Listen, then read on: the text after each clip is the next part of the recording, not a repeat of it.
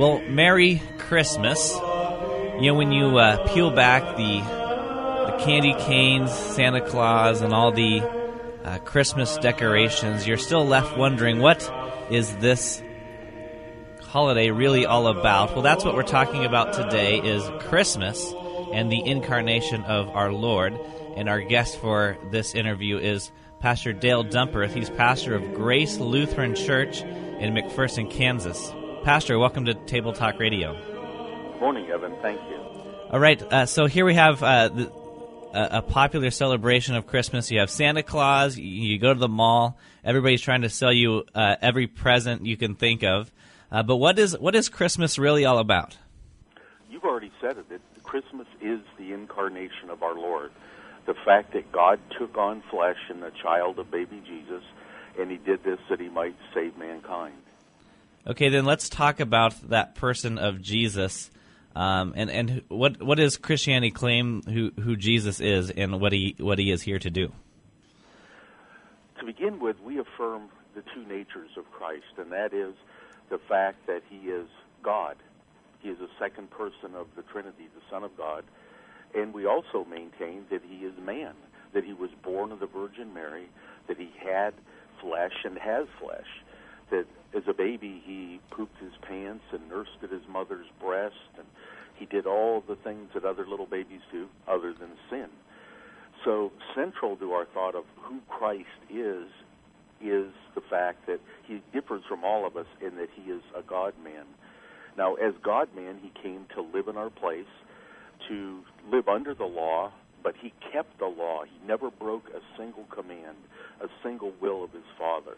He kept it all in our place. And then, after his 3 years of ministry, at the conclusion thereof, he suffered the penalty that we all deserve for our sins by his suffering at the hand of the Sanhedrin, the Jews, and the Roman emperor, the Roman soldiers. He was crucified, buried, and rose from the dead. And it's that resurrected Christ, the one who's ascended into heaven, that we long for his return on the last day. Do we then confess that Jesus has its beginning in Christmas? Could you say that one more time? Do Christians then confess that Jesus begins or starts at Christmas? In other words, Jesus didn't exist in the second person of the Trinity, didn't exist until he was born of a Virgin Mary. Well, Jesus is the name of the baby that was born. The Son of God existed before conception. So as Christians, we confess that the man we know as Jesus, the God-man we know as Jesus, has eternally existed as the Son of God. As a matter of fact, in a text from John that we'll look at later, we'll see that he's the only begotten Son of the Father. Along with that, there's been much debate in church history over the relationship to God the Father and God the Son. There were many who would say then that Jesus is of a similar substance. Would you tell us then what is the Christian confession of Jesus' relationship to God the Father? Okay, Jesus' relationship to God the Father is that they share the same essence or being. All heresies in regard to the Trinity either violate one of two things. Here are the two things which must be maintained. First, that God is one. In other words, they have the same essence. And second, that there are three persons. So any heresy in regard to the Trinity can be examined according to those. And for example, you would find that the Mormons deny the unity of God, that there's one God, but they will affirm that there are many persons. On the other hand, you will find the Jews and Muslims will claim that they affirm the unity, the oneness. In other words, they worship one God, but they deny the three persons. As Christians, we maintain both, that he is the second person of the Trinity, but that he was conceived as the baby Jesus. Now, his relationship with his Father is distinguished by the terms, or we could say the relationship of the three persons in the Trinity are defined by terms, these terms. For example, the Father begets the Son. The Son is begotten of the Father. The Holy Spirit proceeds from the Father and the Son. So there you can see the Son does not beget, the Holy Spirit does not beget. So Scripture, by that word, distinguishes the person of the Father for us. And by the fact that the Son is the only begotten, we see that he differs. He has his own person in regard to the Holy Spirit and so forth. Okay, we're going to take a look through this text of John chapter 1. Now, you and I had exchanged some emails about what text we're going to discuss for this Christmas. And explain to us why John 1 would appear as a Christmas text. You know, most people would walk into church the second Sunday after Christmas and expect maybe to hear the Nativity or something of the life of Jesus. But here they have John 1. Would you make that connection for us, Pastor? Sure. I think actually we've already hit on the reason why. In verse 14 of St. John, the first chapter, we read, "The Word became flesh and lived for a while among us." We'll talk about that word lived in a minute. "We have seen his glory, the glory of the one and only Son," or the only begotten Son, "who came from the Father, full of grace and truth." So here we see the conception, the birth, the coming of our Savior, Jesus Christ. The Word became flesh. In other words, this second person of the Trinity took on flesh as the baby Jesus and dwelt among us. Now, that word dwelt I love. It's actually the word, it can be translated as tended among us. So he tended, and the word is skenao, which we can tie then back into the Old Testament tabernacle. What was the tabernacle or the temple in the Old Testament? It was the place where God manifested himself. It's a place where he came. He was there. He was there to bestow his grace upon his people. So the tabernacle or the temple was the place of his presence. It's where God was for you for the forgiveness of sins. Now, when it speaks of Jesus tending among us, here we have the same word used. It's used of the tabernacle and the temple, but in the Old Testament. But we see now that Jesus is the place where God dwells among man. And this transition from the temple to Jesus can be seen clearly in the story of the 10 lepers. There, Jesus healed the 10 lepers and sent them on the way to the priest, that the priest might examine them and declare them to be clean. And then after the period, there were numerous rites that they would go through before they were then clean and readmitted into the temple. Well, we know of those 10 men who left, one returned and came to Jesus. And Jesus questioned, how many did I send? Why has there only been one who returned? Now, notice what's interesting here. Jesus did not tell the Samaritan, the one man who returned, no, you cannot worship me here. You must go to the temple. Rather, Jesus, in that place, accepted the worship, the thanks of this man who was grateful that he was healed.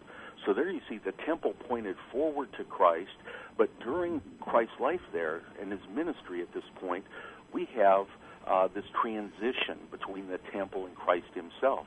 Therefore, it was good for the men to go to the temple, but it was good for the Samaritan to come to Christ. Let's start to read through these verses one at a time. John chapter 1, verse 1, "In the beginning was the Word, and the Word was with God, and the Word was God." What is this talk of the Word in John 1:1? The Word refers to Christ. Later on in John, we'll see that it's referring back to him. So the emphasis being made there by the Apostle John, and of course the Holy Spirit is making this statement through him, is that the Word is eternal. He was there at the beginning of creation. The Father determined that he would create the world through the Son, and he did. So this Son was there at the beginning. And not only was the Word with God, but the Word was God. Now, as you know, the Jehovah's Witnesses translate this in a different manner. They will conclude it in their New World Translation, and the Word was a God. Now, by this, they deny the Trinity. So this is one reason why this text is so important. It upholds the incarnation of Christ, not only in verse 14, which we'll look at later, but already here in verse 1. And then verse 2 is similar to that. Almost, we have a little bit of repetition here when verse 2 says, he was in the beginning with God. Yes, it does. It emphasizes that point. If you missed it in the first verse, it's hard to escape it in the second. Then verse 3, all things came into being through him, and apart from him nothing came into being that has come into being. Yes. Again here, the Holy Spirit is emphasizing that the creation of the world, all that is, has come into being through him. And I think a lot of times we look at this in particular in regard to the creation in the world. In other words, you would say, well, yes, there would be no planets if it weren't for Jesus. There would be no seas, no stars, no moons. But we can also look at this, and as Christ works in the church, we would have no new nature. We would have no new man unless Christ were actively creating today among us. Yesterday we had a baptism here at Grace, and in that baptism, Jesus, through the water and the Word, created a new man in that little baby, a believing soul, a redeemed one. Then in verse 4, we already get, because verse 3, it seems, as you said, to be referring to the things of creation, a first article, if you will. And then correct. In verse 4, we have, in him was life, and the life was the light of men. Is this referring then to salvation? In him was life. Let me see. It certainly applies to that, yes. There was no life in the beginning, or we would not be in the flesh if it weren't for Christ, and we would not exist in salvation if it weren't for Christ. One of the contrasts that's being made here in this verse is the difference between light and, of course, darkness. When it mentions that in him was life, it means, and that life was the light of men, it means he is the only light which gives men salvation, which is exactly what you're asking. The implication is that all other knowledge, all other beliefs, all other religions are actually in the darkness. But here in Christ, in the incarnation of Jesus, this light of the world came to dwell among us. And he came that he might proclaim his light and illumine our hearts and minds and souls. This is one concept that was very prevalent in the early church's concept of illumination. The fact that we, apart from Christ, lived in ignorance and in darkness, but when he gives us his light, then we walk in the light, we walk in the truth, we walk in life. Yeah, just as then verse 5 says, the light shines in the darkness, and the darkness did not comprehend it. Was there anything else from verse 5 that you didn't already mention?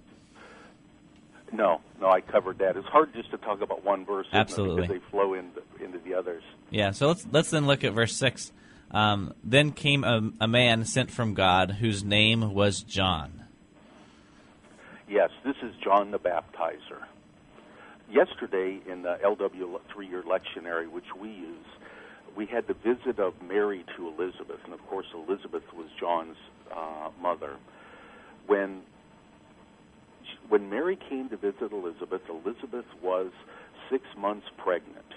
So here we have John, 6 months in the womb. And Mary has probably only been pregnant a couple of days, 3 or 4 at this point, because almost immediately after the angel Gabriel spoke to her, she departed for the hill country of Judah, where her relative Elizabeth lived with her husband Zechariah. And it was probably a travel of about 3 or 4 days. So even assuming maybe she went a little bit slow, maybe got off a day after she spoke to Gabriel, we're still far less than a week old. In other words, Jesus had been conceived less than a week before this point in Mary's womb. And when Mary came into the presence of Elizabeth, John, the baptizer, leaped in his mother's womb.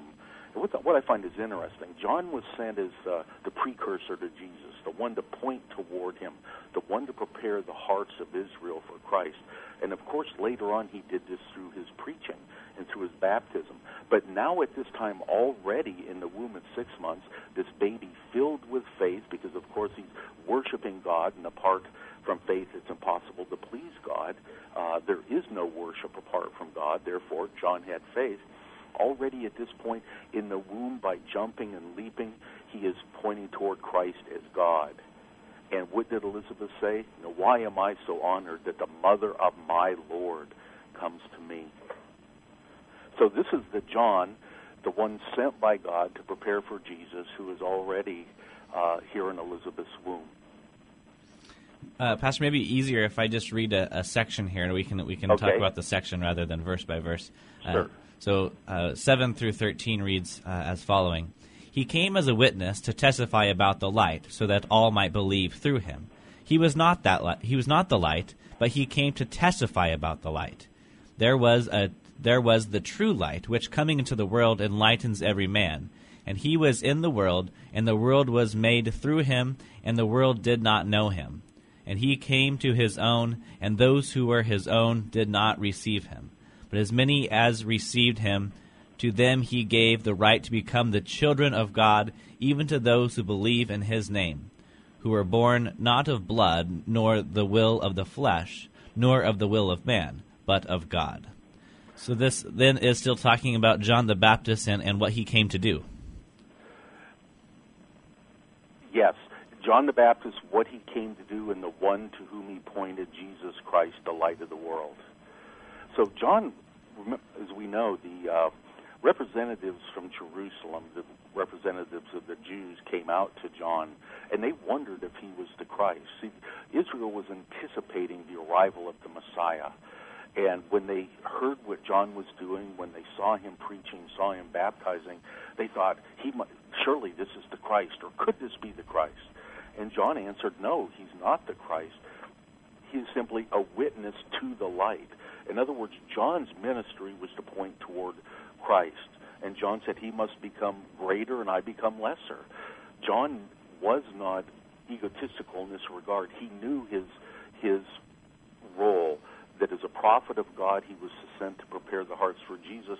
And as his disciples left him and joined Jesus, he rejoiced in this. And I think it's interesting to hear it points out in the one verse you read that John came as a witness to testify concerning that light. So he testified of Christ. This is the Christ. And he did this so that all men might believe. See, the will of God is that all men might believe, not that some men might believe. Therefore, every man can know with certainty, should know with certainty, God wills me to believe in his Son, Jesus Christ, as my Savior, because Jesus came for that purpose. Now, in verse 8, it says there, he was not the light. In other words, John was not the light, but he came only as a witness. In the next verse, it has the true light. Gives light to every man. When it says that Jesus is the true light, it sets him apart from all other forms of illumination, all other forms of spiritual formation, all other forms of spiritual knowledge. In Christ alone and in Orthodox Christianity alone is this light proclaimed and giving life, salvation, and knowledge to all mankind. So in verse 10, when it starts speaking about he was in the world, and though the world was made through him, the world did not recognize him, it speaks of Jesus. So here he was. For the first 30 years of his ministry, he walked on earth, and yet there was nothing that would have caught one's eye during those 30 years and thought, this must be the Christ. He walked like a normal man. He looked like a normal man. There was no majesty in him to attract us to him. It wasn't until Christ set Jesus apart at his baptism that finally his true role in the world was beginning to be seen. But the sad thing is, when Jesus came to Israel, when he was made manifest in the Jordan, his own did not receive him. In other words, his own people, the chosen ones, the Israelite nation. When he came, he received massive rejection from his very own people. But some did receive him. And to those who believed in his name, he gave the right to become the children of God. He gave them the authority. He made them his children. Yesterday, in baptism, we made a child of God, or rather we should say God adopted a son for himself. He made a child through the water of baptism. And this child now is a member of the family of God and a son of God. So I could rightfully call this little baby brother, because he is my brother in Christ. Now, go ahead. No, please continue. Okay. I'm just going to look at verse 13 now, where it speaks of children not of born of natural descent, nor of human decision. It says literally, nor of human will. But when you look at this, it says we're not born of human decision. It calls to mind Billy Graham's magazine, which is Decision magazine. So Billy Graham says you must make a decision to believe in Jesus. And here the Holy Spirit says, well, you're reborn, but not according to human decision, and not according to your human ancestry, not according to bloods, not according to your relationships, your father. You can't say, my father is Abraham, therefore I'm saved. And neither can you say, my parents were Lutherans, therefore I'm saved. Or neither can you say, I was confirmed in baptized and confirmed in the Lutheran Church, therefore I'm saved. None of those things are true, but rather we're born of God through His will in the water of baptism, and He works through the means of grace, word, and sacrament to keep us in that faith given us in baptism. About a week ago, I was interviewing one of my friends at the seminary, Vicar Pearson, about this movie Religulous made by Bill Maher about a year ago or more. And in the movie, he's critical of the reliability of the Gospels because he says that the Gospels don't ever record anything of Jesus' life except for when he was born and when he begins his ministry. But here we have the answer, don't we? In verse 10, you said it already that he didn't do anything miraculous. But what about when Jesus was 12 in the temple, explaining things from the Scriptures to the priests at the temple? Okay, of Jesus' life, I would say we even have a little more than that. For example, we have his birth, but then we also have the Magi coming to him probably about 2 years later. Right. The Magi did not come on the night of Jesus' birth. That was sometime later. So we have the Scriptures recording Jesus about the age of 2. We have the flight into Egypt, and then the return later on from Egypt into Nazareth. So we have all those elements of his early life, but then we do, at the age of 12, find Jesus in the temple, sitting at the feet of the rabbis, learning. And what amazed the rabbis was not the fact that he taught them. Jesus didn't do that, but the questions he asked revealed a knowledge of Scripture which simply floored them. That a 12-year-old boy could have this understanding of God, His Word, the temple, all these things was beyond belief. They'd never seen anything like this. Well, there's a reason there had never been God in the flesh sitting in their midst before. So to correctly depict the nativity scenes in people's living rooms, they need to put the wise men, halfway across the room or something like that, in transit to the birth of Christ. Yeah, I would never want them in the scene. Even the in transit kind of throws us off because we know that when by the time they got to Mary and Joseph, that they were already living in a house, so they were no longer living in the barn-like conditions in which Jesus was born. So the Magi got there sometime later, and the way we can ascertain Jesus' approximate age when the Magi came is this. When the Magi came, they questioned about Jesus, where he'd been born. They had seen his star, which was indication of his birth. Jesus had already been born when the Magi got to Jerusalem. And King Herod said, well, go and find him, and after you find him, come back and let me know where he is so I can go worship him too. Of course, he didn't want to worship him. He wanted to go kill him. But the Lord was saved because the Magi were sent somewhere else. When Herod found out that he had been duped, he had all baby boys 2 years of age and younger in that region killed. So we know that that Jesus would have been less than 2 years old at that point. And being as evil as Herod is, he wouldn't have wanted to miss this usurper, this new Messiah who had come to be king of the Jews. So he would have probably killed some extra babies just to make sure that he got Jesus, which means Jesus may have been 20 months old at that time or 18 or something. But you can see, because the Magi then came about that point, Jesus was much older. So it's entirely inappropriate to have the Magi at the cradle on the night of his birth because they simply weren't there. So I suppose if I had a creche at my home like that, I might put the Wiseman in the garage if I had the creche in my family room.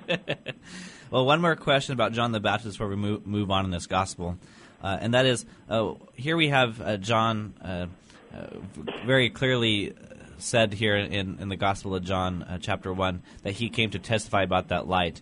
Now, why then later do we see John, who is imprisoned for his preaching by the order of Herod, then sends his disciples asking Jesus, "Are you the one who is to come, or should we look for another?" I mean, here we have John who has evidently known him growing up. If Mary and Elizabeth were close at some point, why did John send his disciples asking this question? That's a good question, and commentators disagree on that. But I think I agree with the commentators who insist that even and especially of dead people, we need to maintain the Eighth Commandment, which means that we put the best construction on everything. Therefore, because we put the best construction on John's question, we would not then say, well, John was sinful. He now doubted when he was in prison, and he sent his disciples to find out if Jesus were the Christ. Because after all, he had testified clearly, also in John 1, he pointed toward Jesus as he walked by and said, "Look, the Lamb of God who takes away the sin of the world." So his entire ministry was one of preaching Jesus as this Christ. So I think the best explanation of the question is that he was sending the disciples to find out for themselves. They were questioning him, well, could this be the Christ? He's not doing what we expected. Remember, one of the ideas, the concepts regarding the Messiah was that he would be a son of David, a mighty warrior king, and would throw off the Roman rule. Well, here Jesus has been preaching all this time. He hasn't thrown the Romans off. Could he be the Messiah? So it's entirely possible that John directed them so that they might hear for themselves and believe that Christ was the Messiah. Okay, let's continue then in John 1. I'll read 14 through 18 now. "And the Word became flesh and dwelt among us, and we saw his glory, glory as of the only begotten from the Father, full of grace and truth. John testified about him and cried out, saying, 'This was he whom I said, he who comes after me as a higher rank than I, for he existed before me. For of his fullness we have all received, and grace upon grace. For the law was given through Moses, grace and truth realized through Jesus Christ. And no one has seen God at any time, the only begotten God, who is of the bosom of the Father. He has explained him.'" Okay, here we have then the Word made flesh, which you already touched upon a little bit, but explain this passage more. Okay, the Word became flesh. This is the incarnation of Christ, which is why this is a beautiful text in the LW lectionary for the second Sunday after Christmas. The Word became flesh. The belief, the confession that the Son of God became incarnate, took on flesh and dwelled among us. Now notice it says he only lived for a while. He lived for a time. He lived for a fitting season. He lived for the time set apart for him by the Father from all eternity. When Jesus was born, he was born to die. Now, in that way, he differs from all other babies on earth. God's will when he created Adam and Eve was that they would live forever and that their children would live forever. But Adam and Eve hadn't sinned, and they had children. Those children would have had eternal life also. So babies are born today. If it were not for sin, if it were not for original sin, they would, if it hadn't been for the sin of Adam, we today would still be born with eternal life. So Jesus was born to die. In other words, when the baby Jesus was born, it was with the full intent that he go to the cross and die. One of the amazing things of Jesus' life, for example, you've mentioned him at 12 years old in the temple. Already at that time, he was fully cognizant of the fact that he would suffer and die horribly at the end of his life for the sins of the world. And yet he maintained his faithfulness in spite of all that. I'm thankful I don't know when I'm going to die. That might tempt me to be unfaithful, to try to get out of it. So the Son of God came and lived for a while. He lived his, 30 years before he began his public ministry, and then he lived his 3 years of public ministry and died. And after that, he was buried, raised from the dead, ascend to heaven, and will return for us. But he was here for a time, but he fully completed his work in that time. Now, John cried out. Let me not leave verse 14 yet. It says, "We have seen his glory, the glory of the one and only Son, who came from the Father, full of grace and truth." So when Jesus came, he was full of grace, full of truth. There was no error on his lips. There was no false doctrine in his teaching. Never did he speak a wrong word. To put it in Old Testament language, not a word fell from his lips, fell to the ground apart from his lips. They all bore life. So the light of the world came to give light to men, to give them life through his preaching, that they might be in heaven for him forever. In these verses that we're looking at the end of John, just every heresy that I can think of could be combated. For example, the Arians deny that Jesus is co-eternal and co-essential with the Father. In other words, the Arians deny that Jesus shares the same essence. Well, that's denied in these verses. There was a heresy known as Docetism that maintained that Christ, wasn't really a human being. He just seemed to be a human being. Well, here, there's the emphasis. The Son of God took on flesh. Flesh that could be touched, flesh that could be held, flesh that could be carried to the tomb and buried. It also shows that a heresy known as Eutychianism is false.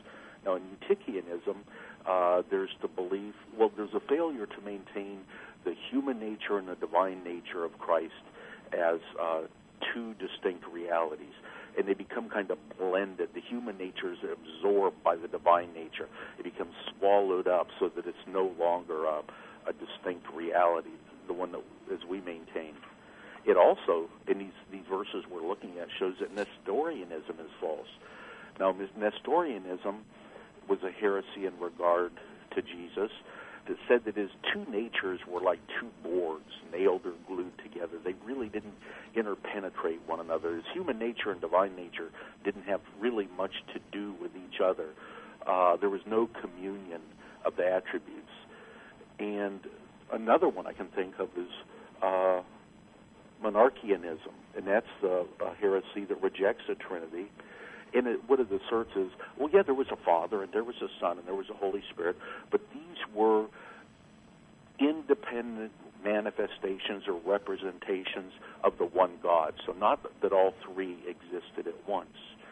Now, Nestorianism, I think I can see hints of it, especially in the Christmas season as we're discussing the birth of Jesus. I'll give you an example. I was on an internet discussion forum this past week, and there was discussion of baby Jesus. And someone called Mary the Mother of God there. And one of the men in the discussion group took exception to that and said, no, she is not the Mother of God. She's the Mother of Jesus. And he really divided the two natures of Christ. And from his conversation, it was hard to believe that he even thought that God was in the womb of Mary. But what did Elizabeth say when Mary came to her? Did she say, why am I so blessed to have the mother of the baby Jesus come to me while the Lord is somewhere else? No, Mary was the Mother of God. The two natures of Christ were united in his conception, and in his womb, in her womb, Jesus was God. Therefore, to call Mary the Mother of God is entirely correct. Mary had God in her belly, in her womb. That was then the early Christian debate, right? Over the Mary the Mother of God. Yes. Yeah, there's been a lot of debate over times, and you can see vestiges of that Nestorianism in the Protestant church today. There's a real hesitancy among many that I've talked to affirm that Mary was the Mother of God and that God was in her womb. But it's kind of interesting, because if God wasn't enfleshed in Mary's womb, then how could he be enfleshed in Jesus? I mean, what's the really difference? Well, what they're denying is that God was enfleshed in the person of Jesus in her womb. What happened? Did Jesus become God later? Was it after birth? No, it was at birth. Right, and we get that from this John text, but also from, as you mentioned already, Elizabeth. the mother of my Lord. So good. Right, which is Luke, which a lot of people associate with the Christmas texts and the fourth Sunday in Advent. Okay, what verse were we on? I think we're getting into 15 now. 15, yes, that's correct. So John testified. He witnessed. He martyred concerning Jesus. Now, it's interesting. The word testify. Today, people widely misunderstand that word. Here in the Bible, it says that he martyroed. He martyred. And as we can see, John was a martyr because ultimately he was killed, beheaded, because he faithfully proclaimed the Word of God. In that case, in that instance, he opposed an unscriptural marriage and divorce and condemned adultery. So he is a martyr in the true sense, but he cries out. This is because John really cared for men. He saw a world in hurt, a world that was lost, a world in ignorance, a world that would be, if they had Christmas presents at that time, they may have been all caught up in Christmas presents, thinking that peace among men was the meaning of the season. For example, I heard in the song, let there be peace on earth and let it begin with me. Well, no, there is peace on earth, but it's in the incarnation of Jesus Christ. Through him, God and man have been reconciled.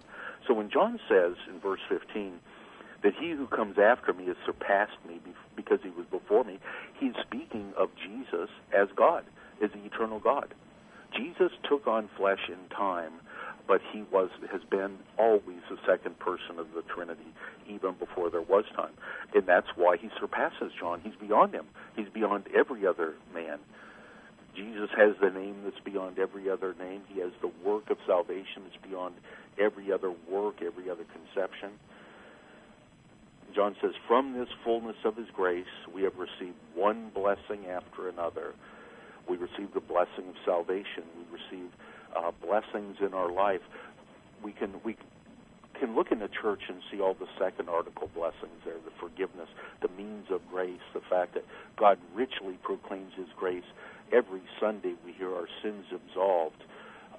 We hear the Word of God read and preached. We receive his body and blood in the Lord's Supper. So the one who took on flesh and dwelled among men still dwells among men today, but now he dwells in his word and sacrament. If you want Jesus, don't look for an empty manger. Look for the Word of God preached truly.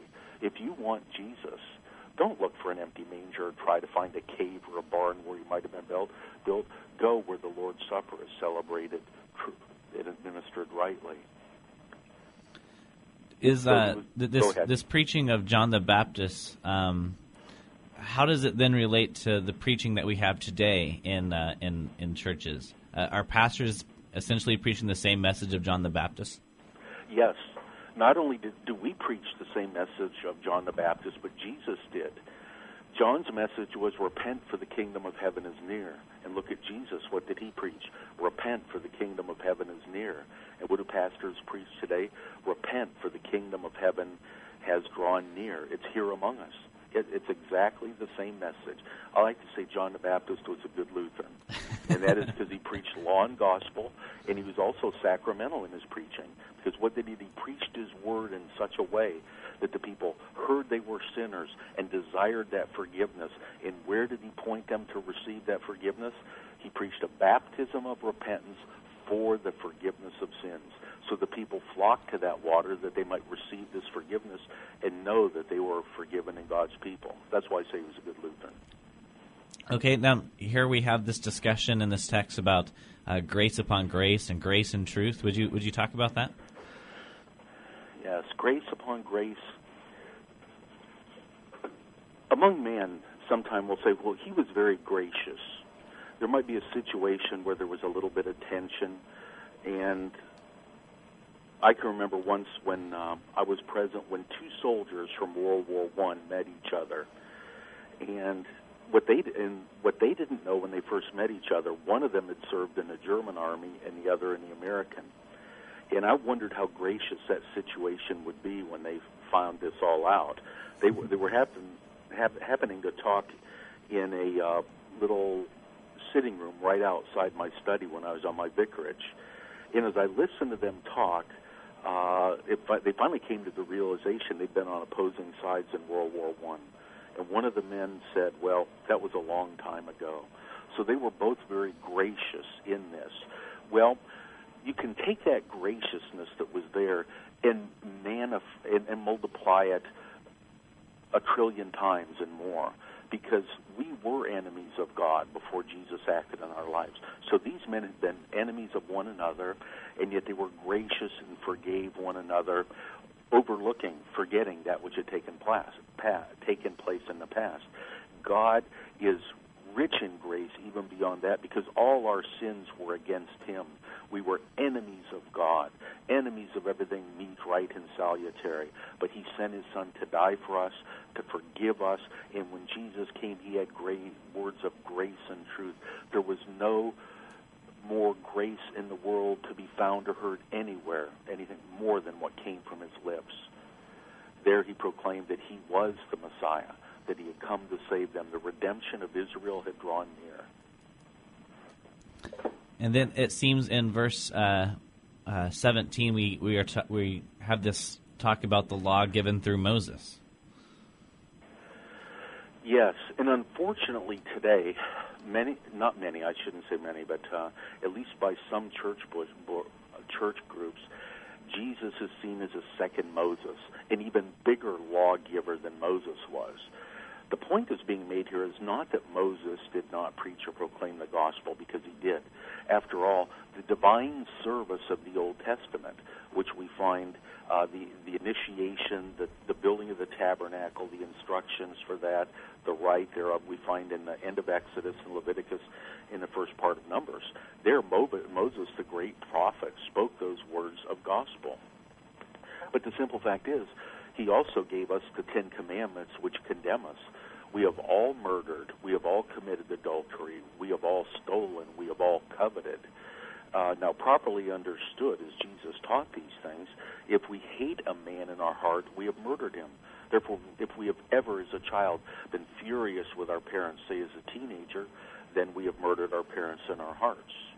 If we have ever been enticed by a commercial on TV or a magazine on the shelf at a store, or something that's at the movies or on a computer screen, if we've been enticed and desired sexually that person, then we have committed adultery. We have stolen in that we have not given others that which we should. In other words, there are many people who come through our lives each day who have been placed there by God for us to serve, to bestow food upon, clothing, whatever the case may be. It can be anything that we're to give to another person, love or honor. And if we haven't given them that love or honor, then we have stolen from them. And in this day, we're all guilty of coveting, in that we see other things and we want those other things. As a matter of fact, in our culture today, it's not uncommon for people to use coveting as a means to motivate them to work. Well, if I want that new boat, then I've got to work harder at work. If I want this new house, then I've got to get a better job. It's always about working to get something else, when in fact God has given us our vocations, our work, to serve others. That means the students in the 6th grade, or college students now, whenever anyone's a student, they are preparing not that they might further their own life, but that they might go out into the world and serve others. So we can see through that the words that Moses gave us, his law condemns us. So when we think of Moses, we think of that law which condemns. Jesus came not bringing us a new law, not as a sterner judge, but he came as one full of grace and truth to give us life and salvation that frees us from the condemnation of the law given through Moses. And then here in verse 18 we have this, no one has seen God at any time. The only begotten God who is in the bosom of the Father, he has explained him. What is being spoken of in this verse? All right. No one has ever seen the Holy Spirit. No one has ever seen God the Father. The only God we have seen, meaning their men have seen, is Jesus Christ, who came in the flesh. So Jesus has not, we have not seen the Father, and we will not see the Father until Judgment Day, but Jesus proclaims him. I used to put a little diagram on my board that I cribbed from one of my professors in college, Professor Muller, and that is the Father sends the Son, who sends the Holy Spirit. And when the Holy Spirit does his work, he points to the crucified Son. And when the Son does his work of proclaiming the grace of God, he points to the Father. So if you have seen Christ at work, then you see, you understand, you know the Father. But the only God which has been manifest to us is the person of Jesus Christ, the second person of the Trinity. But he makes the Father known. And so here we have the only revelation of God in the person of Jesus. So if you want to know who God is, you have to go to Jesus. And where is Jesus given today? He doesn't reside in the temple or in even in the mountains of Colorado or some peaceful nature walk, but rather in word and sacrament. Well said. Well, Pastor Dumper, thank you very much for taking us through John chapter 1, and a Merry Christmas to you. Merry Christmas to you, Evan. God be with you. You as well.